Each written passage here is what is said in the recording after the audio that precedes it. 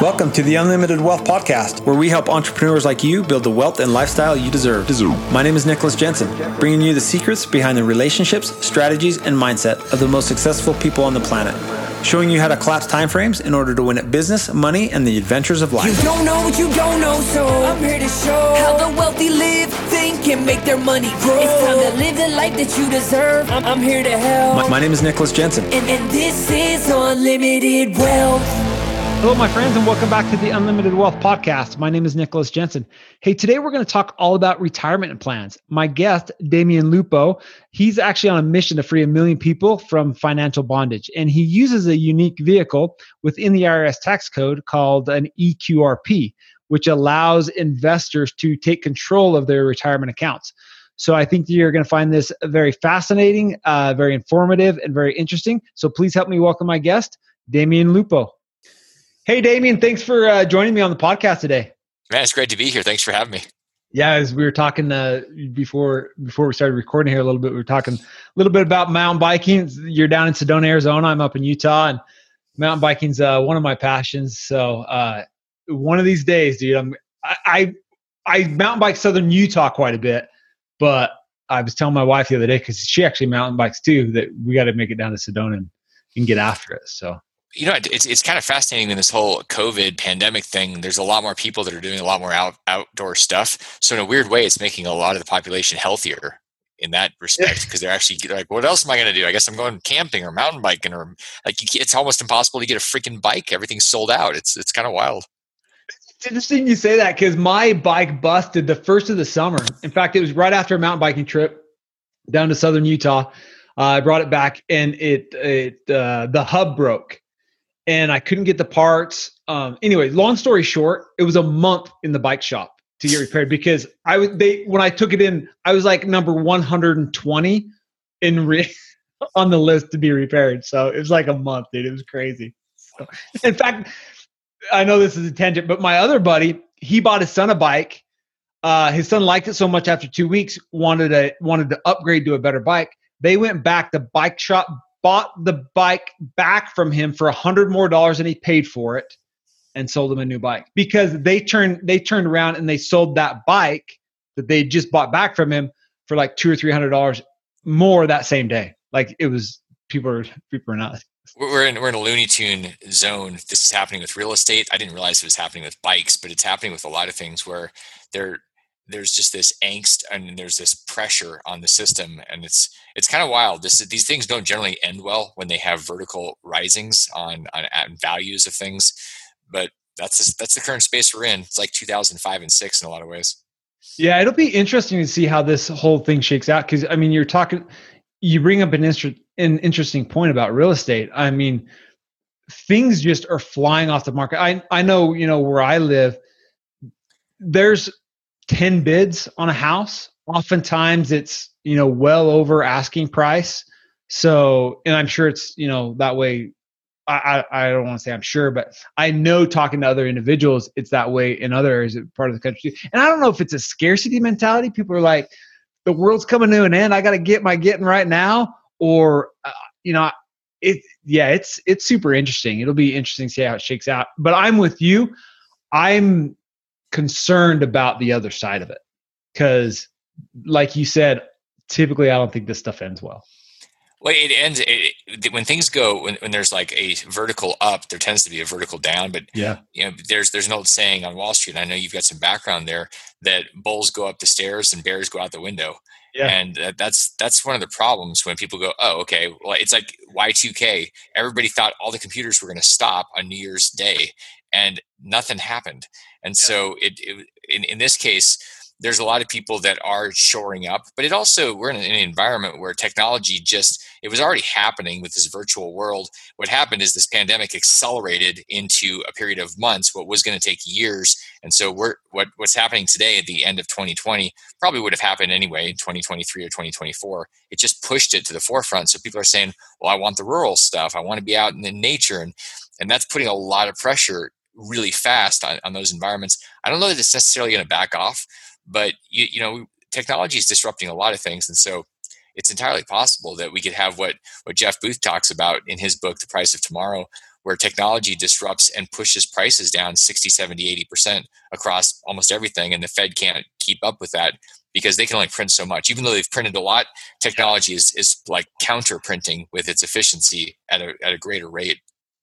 Yeah, that I'm not sure that I can buy into his 60, 70% scenario, but you can definitely see it in some niche spaces where technology has driven the price of services or products and things like that down. So cool, man. I know that was kind of a tangent. Before we get too far, I want you to introduce yourself to my audience. Tell them who you are, what you do, and then we'll kind of get into the goods here.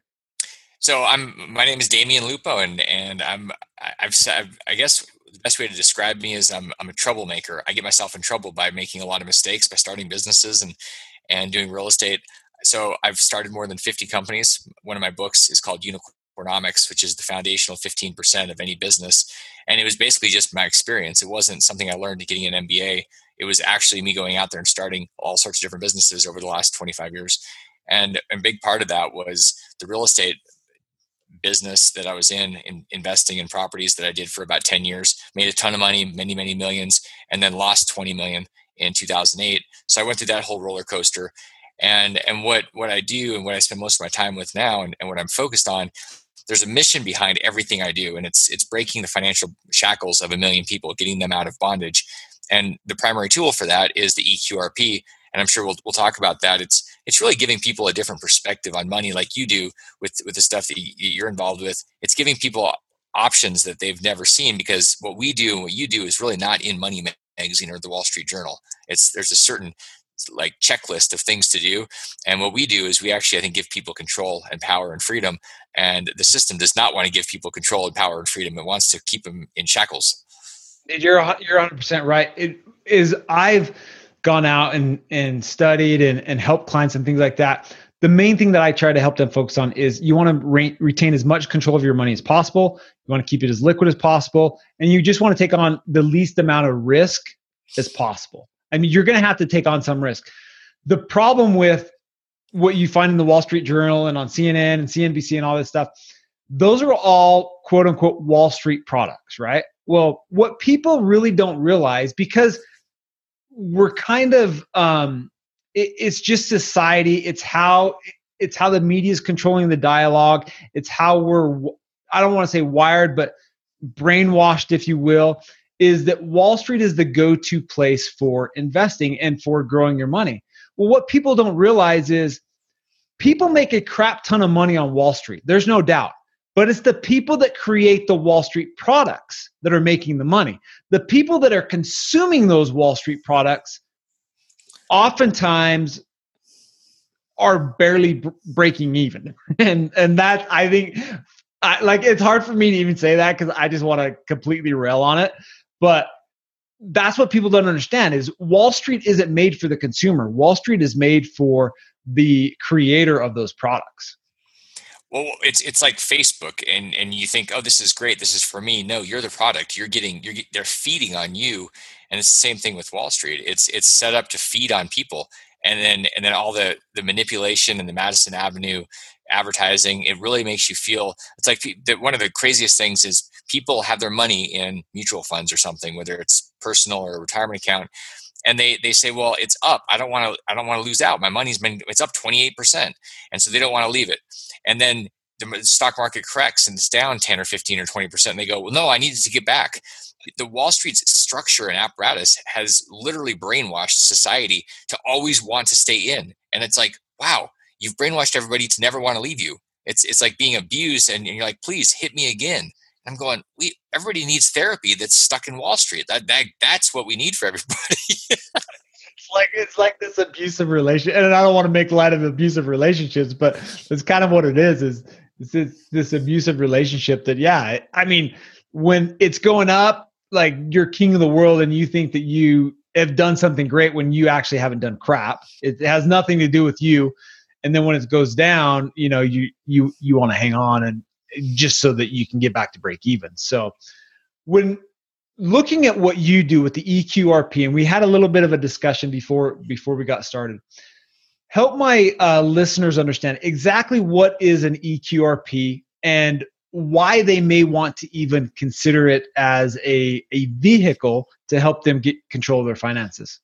Well, an EQRP is an enhanced qualified retirement plan. So it's a tax shelter in the tax code, and it gives you as an individual or you as a business owner with 10 or 20 or 50 or 100 employees, regardless, it gives you the ability to use the tax code to invest up to tax-free in, instead of having a 401k or an IRA that you're investing in stocks or mutual funds or whatever, it gives you the ability to invest in things like real estate, things like precious metals, physical gold. You can actually invest in EQRP in cash value life insurance. You can do all these things. And so what happened is the code was written years ago, and it really was built back in 1974 for these retirement accounts so that people could do all these things. But then Wall Street said, well, yeah, you can, but we're going to write these plans so that you were only able to do mutual funds. That's not how the code was written. And so what we've done is we created a better mousetrap. It gave people all the options that are already sitting there. So people say, is this new? And I'm like, yeah, it's new-ish, 46 years old. It's been around a long time, and it's just that we haven't been told the truth. We're being lied to by the system. It propagates a myth and a mystery or a lie that you have to do certain things. But the reality is retirement money, and especially the Roth account inside of an EQRP, this is the after-tax money, it is single-handedly one of the most important things people can have in their collection of financial tools. Because I think we can agree, and if somebody disagrees, I would just tell them they're an idiot. Tax rates are going up. Like, they're not going down. And so you don't want to be spending your money or making money or whatever in 10 or 20 years and be paying 2 or 3 times as much in taxes. How about just go to zero? And that's what the Roth does. It allows you to do that. So right now there's a strategy because of all this different legislation that's been put in place where you can literally get money into a retirement account, especially the EQRP, and then grow it and then spend it all tax-free, 100% tax-free all the way around. And that's a strange idea. It seems too good to be true for almost everybody that hears it the first time. They're like, that's blasphemy, man. That can't be real. Yeah, that's interesting. So what are there, with like the regular retirement accounts, especially like 401k, and my listeners understand and know my feelings around the 401k and all of its nonsense. But when you look at the EQRP, what are the restrictions as far as you put money in this type of retirement account? What are the restrictions that you can and cannot use that money for? What are the restrictions behind getting money out of that account? Things of that nature. Like how much, I guess the main question is, how much control does the government have over your assets when you put money into one of these EQRPs? So there are restrictions on what you can and can't do. Mostly it's here's the 8 things you can't do and anything else is fair game. So and this is across all retirement accounts where you can't invest in collectibles. But nobody really cares unless they're a big art collector and they're like, oh man, I want that so bad. I don't know one thing. Like whatever, you know what? That's go do it somewhere else outside of retirement. Yeah. But the things like real estate, you can do real estate. You just can't live in the real estate. Like you can't buy yourself a vacation house and go live into it. But if you think about it, that's not the point of the retirement account. It's to build something up that you have down the road. And so restriction wise, it's fairly limitless. There are some restrictions on you can't do something with your retirement money that gives you current income. Like you can't go buy a piece of property and make a commission as a real estate agent if your retirement account bought something.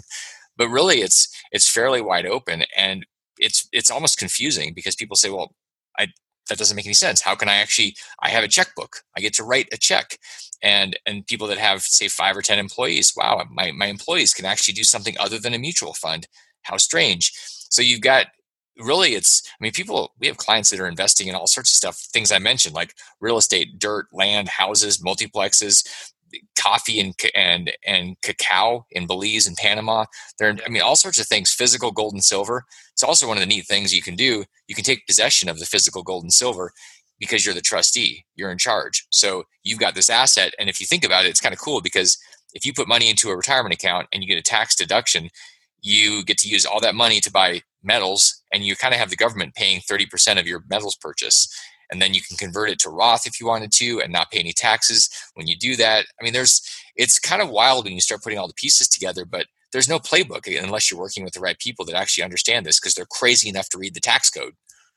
So that brings up a good point. Like, who's the custodian of of these accounts, right? So you open an EQRP in a traditional sense, 401k, your 401k provider, if you have a business and are offering that to your employees, or if you're an employee and have that, they're the custodian, your Schwabs, your TD Ameritrades, people like that.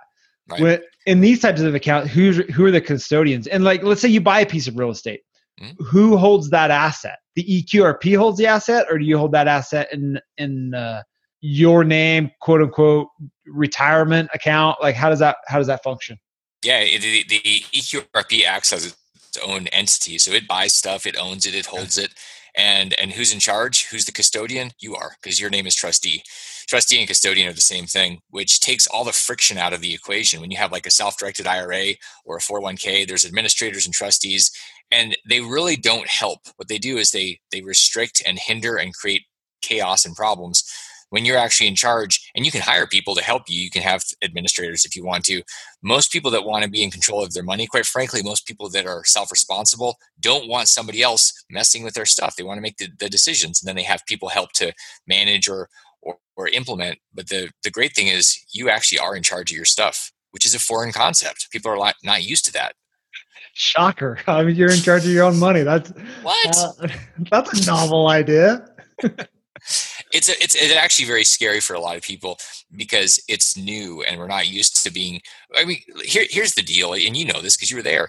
But Wall Street's mantra is you're too stupid to have your money. And by the way, it's not your money; it's our money, and we're going to fee you until death do you part. Like, one of the things that made me just nuts was listening to John Bogle, the founder of Vanguard. Before he died, he wrote, "There's something wrong with the system where the investor puts up 100% of the money and the system ends up with 80% of the profits, where the investor ends up with 20%. He goes, "How can that be right? That's crazy, but that's the system." And it's hard to argue with John Bogle. I mean, he founded Vanguard. He knows what he's talking about. And that's something that I always talk to individuals about when they start to push back on me on, their 401k, like, hey, I'm going to get my match, and, it's, tax-free money or tax-deferred money. And I just tell them, I'm like, okay, let's step back for just a second. Let's assume that you and I decide to go into business together. So you agree to go into business with me. I agree to go into business with you. And here are the terms of that transaction. The terms of that transaction are, you, Damien, are going to put up 100% of the capital.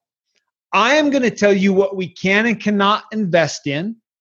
And when this investment plays out, at that time, because between now and then you can't touch the money, but at that time, I will then tell you how much you owe me. And people think this is a good idea. Like, that's Wall Street's mantra. I'm going to take as much of your money as possible, as fast as possible, and I'm going to give it back to you as slow as possible. Like, that's how they win. Well, it's kind of like legislation. Like when we had the Patriot Act back in 2001, what was the Patriot Act? It was about big government controls. It was the opposite of Patriot. Like when you look at things on Wall Street, the messaging is the opposite of the reality. So they'll say, one of the dumbest ones is, hey, put your money in here and invest for the long term. And what are they doing? They're day trading all the money. They're moving money in and out of things with AI in millions of a second. They're trading and they're using dark pools and all this stuff. And so whatever these quasi called financial advisors are saying, they're doing the opposite. And what they want is to basically stop you from pulling your money out so they can fee you to death. And if you don't understand that, you're missing the boat, and it's because you're going to church with your financial advisor and you think that they're nice. Well, find out how nice they are when you take your money away from them. They're going to turn into like some crazy out of control beast. And you're like, I thought you were my friend. Man, you take away those fees, they're not your friend anymore. It's scary and sad, but that's actually what happens all the time. And you bring up a good point. When you look at financial advisors, and I'm not saying that the industry as a whole has got a problem. Like, they've set themselves up incorrectly, and they've incentivized advisors to take assets under management. I mean, that's how they get paid. You can't fault an individual for going to work and doing the things that are going to get them paid. But that's how the financial industry has been set up. Is they're set up as, I get paid by taking assets under management. Well, the consumer oftentimes believes that my financial advisor is looking at my account, making trades, or making movements depending on market conditions and things like that. When in reality, that's not what happens. They take your money, they do an assessment right off the bat. Maybe once a year when you call them or you have your annual checkup, they'll look at your account. Other than that, they're just collecting a fee off of that money sitting in some big pooled fund somewhere, whether that's built by them specifically, which 99% of the time is not the case. More than likely, it's an analyst or some type of fund manager within their company. Dude, it's just sitting there, and it's doing the exact same thing that the rest of the market is doing. And as you talked about earlier, Wall Street wants us to think we're too stupid to handle this stuff. Well, in reality, if you're like, Nick, I am dead set on Wall Street. I have to be in Wall Street. Okay, let me just make this easy for you. Go and just buy 6 of the highly traded ETFs, the diamonds, the spiders, the IWMs, maybe a 4-in-1. And 85% of the time, you're going to do exactly what Wall Street does over and over and over again. And you're not going to get feed to death. And that's what people don't realize, right? So this idea of I'm just going to give my money to Wall Street rather than take control of it is back asswards. It's a horrible thing, and most people are trapped until until they leave a job, so they're there somewhere, and then they go, cool, I can move it. A lot of times people don't even move it; they just keep it wherever it was, and so they keep getting feed to death, and they have these orphan accounts.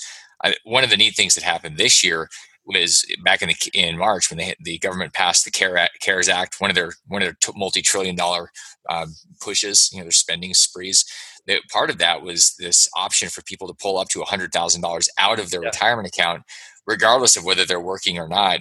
And so like people that work for the federal government have the ability to take $100,000 out, and they can either spend it and pay taxes over 3 years, no penalty, or what a lot of people are doing is they're taking it, they're getting it, and then they're moving it into an EQRP so they can invest in things like real estate, life insurance, gold and silver. Like this is and it's an amazing thing. It's limited. It ends the end of this year, but it gave people access to at least $100,000. That's pretty good seed capital, because you can ultimately take that once it's in an EQRP. You could say, okay, I want to borrow $50,000 out of that, and I want to go start my own business or do something. So that's where people start to have some options. They're not just stuck in this thing, because it really is a merry-go-round. And I had a client, pretty high profile guy, syndicator guy that does a lot of apartments and building things. And he was looking at his account when he rolled over his 401k into an EQRP. And he goes, man, I did the math with my buddy, and we had this thing for 30 years. And when I actually did the math, my return was 2%. That's what I made. He goes, I realized when I was looking at my numbers every year, it would say it's up 7 or 8% or 9% or whatever the number was. And what they weren't saying was, oh yeah, by the way, part of that is what you contributed. So it's not necessarily a return on your money. It's just added capital. And people don't even think about that. Their account's bigger because you keep contributing to it. You're not making anything, or 2%. Whoop-de-frickin' do. Yeah, you're barely keeping up with inflation. So when we look at the EQRP, so for me, I push a lot of people into high cash value life insurance, meaning that I think that's an awesome investment vehicle to hold wealth, for the money to sit there until you deploy it into real estate or a business or anything like that. When you compared that, because I know you've got some experience in that, to an EQRP, what are the similarities to those two vehicles, and what are maybe some of the differences that people can look at? They both have tax shelter features, and they both have the ability to invest and have some control. Like with high cash value, you have the ability to borrow money out of it and go do things. You can do the same thing with a retirement account in EQRP. It's slightly different, that you can just take your money and invest directly. So with the high cash value, the insurance company is going to be choosing that. I mean, like, you don't just take your money, you have to borrow it. So that's a little bit of a difference. One of the big differences, here's one of the things people get wrong, and some pretty smart accountants get wrong. They say, well, it's terrible because if you put money into a retirement account and you take it out down the road, you're paying ordinary income tax instead of capital gains, and they think that's stupid. And I go, yeah, that's true. So don't do that. So if you're going to buy something, if you're going to use an EQRP, use the Roth tool. The reason that that's so important is because you're going to zero, meaning you're not going to pay taxes when you actually spend the money down the road. And that's where there's nothing like this in the world. It's truly unique, because you can spend all the money, and you can do it. You can even pull your money out when you're less than 59 and a half, because that's one of the things people are like, I'm 40. I don't want to have my money stuck for 20 years. I go, yeah. So there are ways to actually convert and then pull the money out at any age and use real estate, which most of our people like. So there's just, it's different. Like one of the things I like about cash value, the high cash value policies, it's a heck of a great way to store up money while you're looking for something else to do. And you and I would agree, no doubt, that you're not going to make 10 or 15% on your policy while it's sitting there. Like that's not how we borrow money from insurance companies, and we pay 4 or 5%. So obviously they have to make money. It's a great way, because candidly, most people aren't very good at saving. But a cash value policy, you get this bill and you make a check, you write your check, and so like you're forcing yourself to build this pile of cash. So I think for a lot of people, it's a really good tool. Yeah. So when you look at the EQRP, you alluded to being able to spend all that money tax free. So as a business owner, as I talk to clients, there's kind of two things that are top of their mind when it comes to finances. One is, what do I invest in? Number one. And number two, how do I save on taxes? Like, how do I save on taxes? And the conversation that I have with people a lot is, when you're looking at a tax burden, you want to look at lifetime tax value. You're not necessarily looking at what can I save today and then bite yourself in the butt in 2 years or 3 years because you took some tax deduction today that maybe didn't benefit you long term. So when you look at the ERQP and you look at the Roth piece inside of it, help my listeners understand a little bit more about how can they invest in this type of vehicle and be able to spend all of that money tax-free over the lifetime of that account's value. So when you put money into an EQRP, it's either going to be pre-tax or it's going to be post-tax. And so if we're like, especially when we're talking about life insurance, we're talking about retirement accounts, when you put money into life insurance, it's after tax. And so it's kind of like a Roth contribution. You put the money in, and so with a Roth account, anytime you want to take the money that you put in out, it's tax-free, penalty-free. Any age, 5 minutes after you do it, 50 years after you do it, you can always take that money out. That's one of the nice things. It's not stuck. And then all of the gains that happen, all those gains, you can take all those out tax-free and penalty-free when you're 59 and a half. So in the interim, the way to do it is if you say, okay, well, I might want to take a whole bunch of this out when I'm 45 or 50. The way you do it is you have pre-tax money that goes in, and then when you're ready to actually pull the money out, you convert it to Roth, which is normally a taxable event unless you have some other offset. Like let's say you bought some property and there's a way to buy real estate, use all the depreciation to offset the conversion. And once you convert it to Roth, you can pull it all out tax-free, penalty-free. So there's these different strategies depending on when you want to access the money, if it's going to be your contribution or it's going to be the gains. The truth is it's part of a strategy for a lot of people. And there are limits. Like you can only put $57,000 in a year. So if you've got $200,000 or $300,000, $500,000 from your business, you got to find other avenues. Like this is not the one tool you use. You could say, okay, maybe I need a big old life insurance policy. Maybe I need a defined benefit plan. I think we were talking about this offline. Unfortunately, a lot of people that sell things think their thing is the only thing because they're trying to close a sale. And I think that's a disservice to people and not being rational about, hey, this may or may not be for you, and it may be a part of other things that you have. So I think that's the best thing we can take away from this, that this might be a good tool, might not be the right tool. You don't know unless you have a competent conversation with experts. Right. And so that's what I wanted to clarify with people is sometimes finances can feel scary, right? They're like, I don't really know what to do, so I need to go talk to my financial advisor. So what Damien's talking about is with the Roth strategy, because you're putting money in after tax, any of that contribution you can pull out tax-free at any time. So what he's saying is if you use the Roth component and you wanted to pull money out before age 59 and a half, you just pull out your contribution and you leave your gains in there until 59 and a half. After 59 and a half, now you can access those gains also tax-free. And that's what he's referring to as being able to spend all of that money tax-free. Is that correct, Damien? It is, and one of the fun strategies people will use is they'll seed their account. So one of the things that people will do, like they'll have kids, and a lot of people have kids. So you can hire your kids. Well, if you hire your kids and you can pay them $12,200 a year, no taxes. They don't pay any taxes, no federal, no state, no Social Security, and you get a tax write-off if they're working for your business. So you peel off your highest taxed income. Your kids have active income at 0%, so no tax. And they could actually put that into a Roth EQRP. At that point, they can grow that thing. And guess what? That $12,200 can be pulled out anytime. So you do this for 15, 20 years while they're kids. You have this big pile. And then you say you want to go to college or start a business or whatever when they're 18 or 20. Maybe there's $150,000, $200,000 they get pulled out.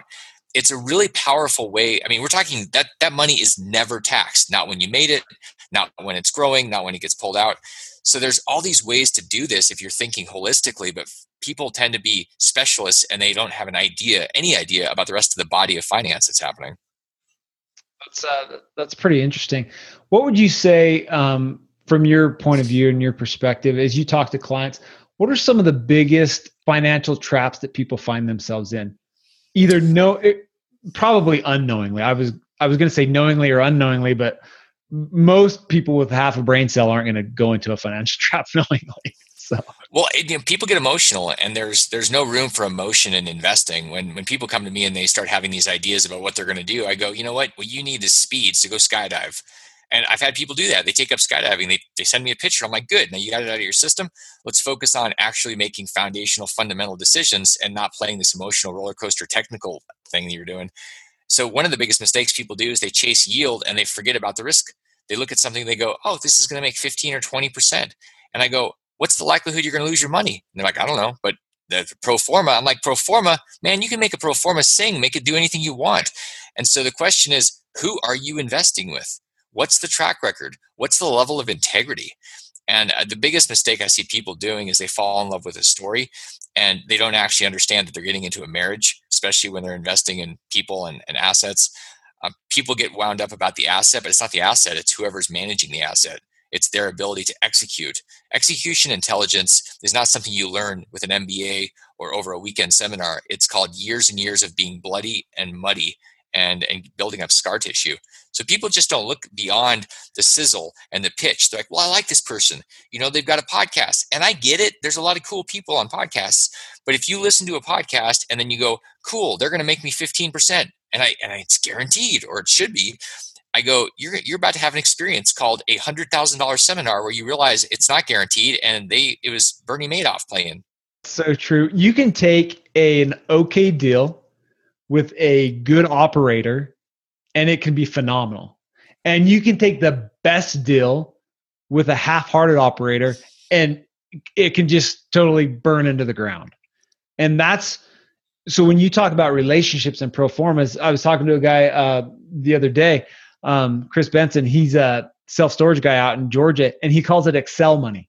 So pro forma is just Excel money. You can plug in whatever number you want in Excel to make that thing sing like a bird. So that's awesome. What's as you look at the investing landscape, I mean, you and I are both kind of big into the real estate scene and we love real estate investing, things like that.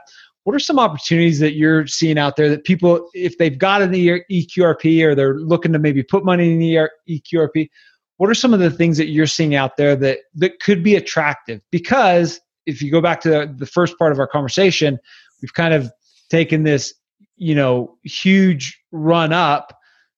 Bears could potentially fall out or jump out the window.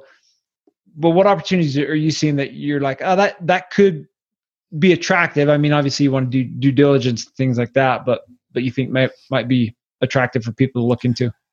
Well, there's a few things that I personally am very pro and very bullish on, and I see a lot of our clients doing the same thing, and people that I respect that are very smart, much smarter than me, are saying the same thing. I mean, the things that I like the most are gold, silver, cryptocurrency like Bitcoin, and things that are pandemic and depression proof like self-storage. And the other one that I like in terms of housing is micro units, because people are they want privacy, they want their own space. They don't want giant amounts of hassle or headache. And quite frankly, everything is getting just bid up. And so we're seeing a demand for that. There's not a lot of supply, and it's an opportunity to go and cut out a niche where, I mean, the demand is very, very real. I remember the numbers, the millennials in the 20s and 30s there's an unbelievable amount of renting purchasing power. Like, they want to rent, and they really don't want these giant things. They want simple, they want to be connected to amenities and people. And so we have an opportunity if you want to go get into that space, because it really hasn't been built out. It's been America where everything's big, and including way too much space.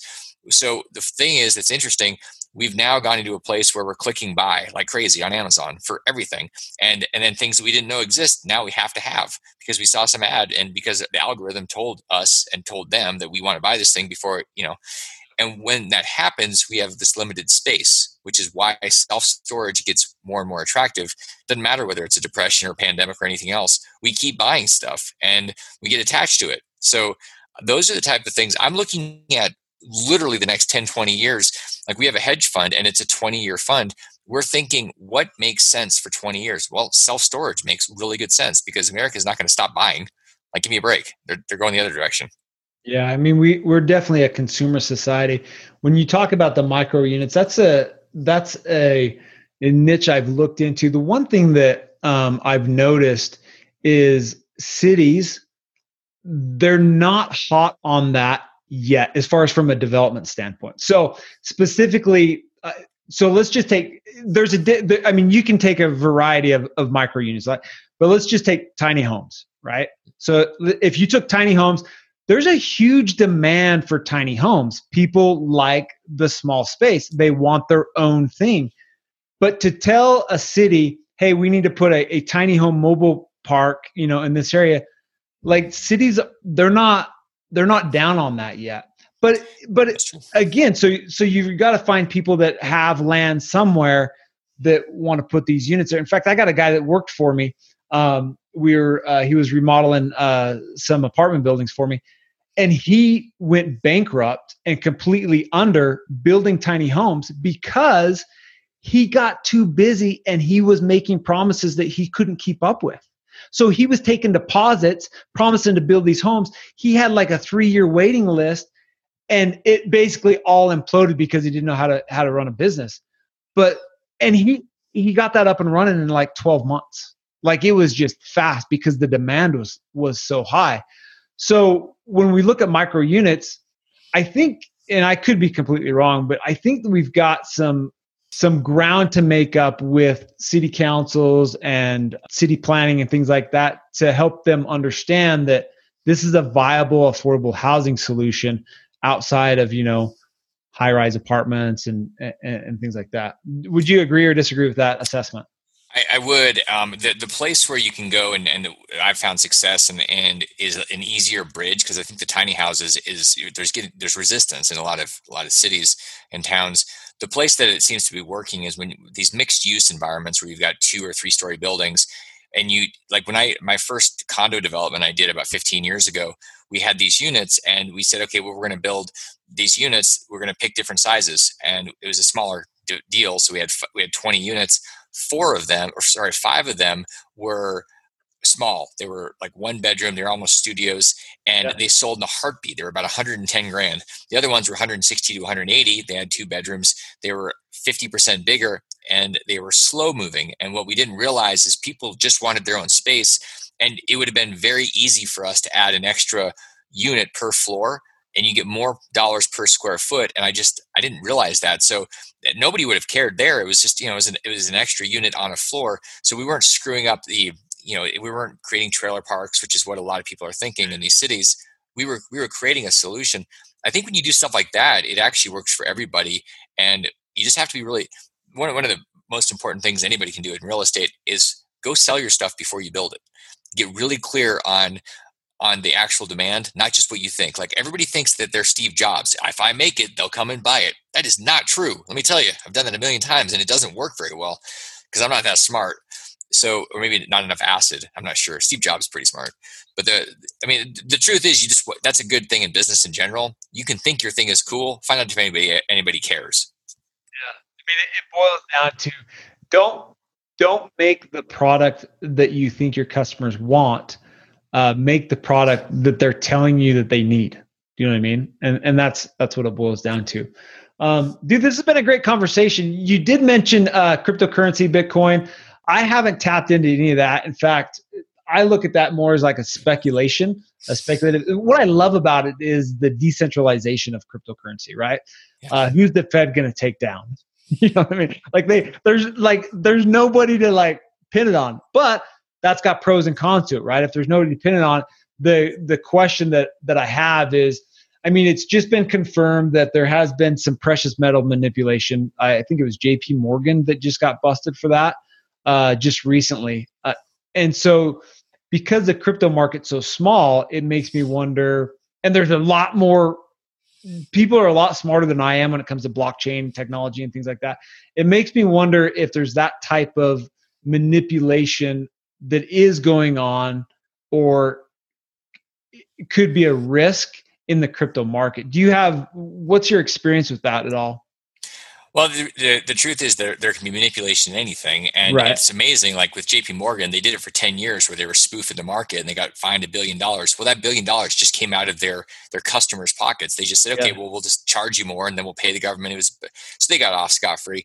With the crypto, like Bitcoin, for example, is $250 billion market capitalization. That's micro compared to the multi-trillion gold market, for example. So it has a lot of room to do a lot of things. I like that you can't control it, that it is decentralized.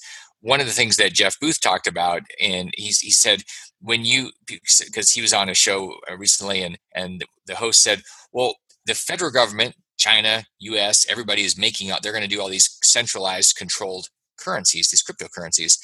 Isn't that going to kill Bitcoin? And he said, absolutely not. What it's going to do is it's going to push more money to Bitcoin because people are going to say, I don't want to have the government controlling. You're going to end up having social scoring like in China where everything is monitored. And if the government has if they know every dollar, every Fed coin or whatever that you're spending, they know everything about you. You want to talk about tyranny. So Bitcoin is the opposite of that. Bitcoin is literally freedom. So I think we're going to have a war between tyranny and freedom. And because it's open source, because you can see the code, the danger that I've seen, and I'm not an expert in this at all, but it's when you have so many people, like a giant server farm that's mining or miner farm. They have these in China where there's just massive amounts of them.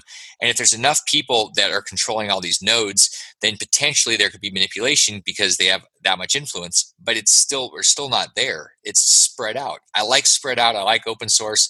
To me, it feels more freedom based, and that's probably the most important thing in my life is how free is this? Is it manipulated? Like our entire financial system it's just manipulated. It's controlled. We're being screwed over, and so I like this because it's a countermeasure. And I mean, we could go on for days about our financial system. And the one thing about cryptocurrency is you can move from cash to cryptocurrency, and that transaction the government's going to see. But once it's in crypto, there's no way for them to track it. It's kind of like I use cash to buy physical gold, and the government can see that transaction. But once I have a bar of gold in my pocket, they don't know, is it in my backyard? Is it in my closet? Did I give it to my neighbor? Like, they don't have any idea. And that's one of the beautiful things about the crypto market as well. I haven't dove into it. It was a lot. It's a lot of speculation for me still. I understand it's kind of getting more normalized. It'll be interesting to see how it shakes out in the end, but I definitely think it's something to watch for sure. And you can. We're definitely going into a crypto space globally, like that. We are moving into a place where it's going to be digital currency. There was part of the bill in the spring of 2020 that was going to push out stimulus checks and all this funny money. That's this kind of like basic universal income that they're testing with these checks. That it was going to be basically a Fed-backed crypto. It was going to be on a card, and they're shifting. So whether anybody likes it or not, whether we think it's scary and it's confusing, the reality is it's going to be what we're using here. No doubt this decade it's going to happen. So the question is, are you going to chase it, or are you going to get in front of it? And I think that's the most important thing about getting involved.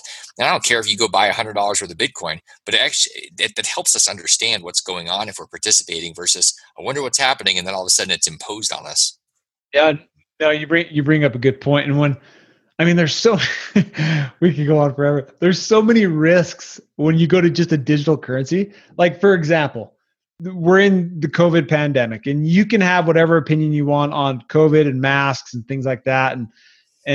But let's talk about the vaccine, right? Let's say that you're a pro-vaxxer, like, yep, I'm taking the vaccine, and you're an anti-vaxxer. Nope, I'm not taking the vaccine. And the government comes out and says, oh, we really want people to take the vaccine. Well, we can't necessarily force them to take the vaccine, but if we've got a digital currency, what we can do is we can shut accounts off or make it very difficult to maneuver within our economy. Those are the things that go through my head that makes it scary for me, in which I love physical assets, real estate, gold, silver, stuff I can touch and feel, and nobody can come push a button and shut it down. So, but it's, as you talked about, there's definitely stuff that we've got to be aware of on both sides of that for sure. So cool. But Damien, this has been a great conversation.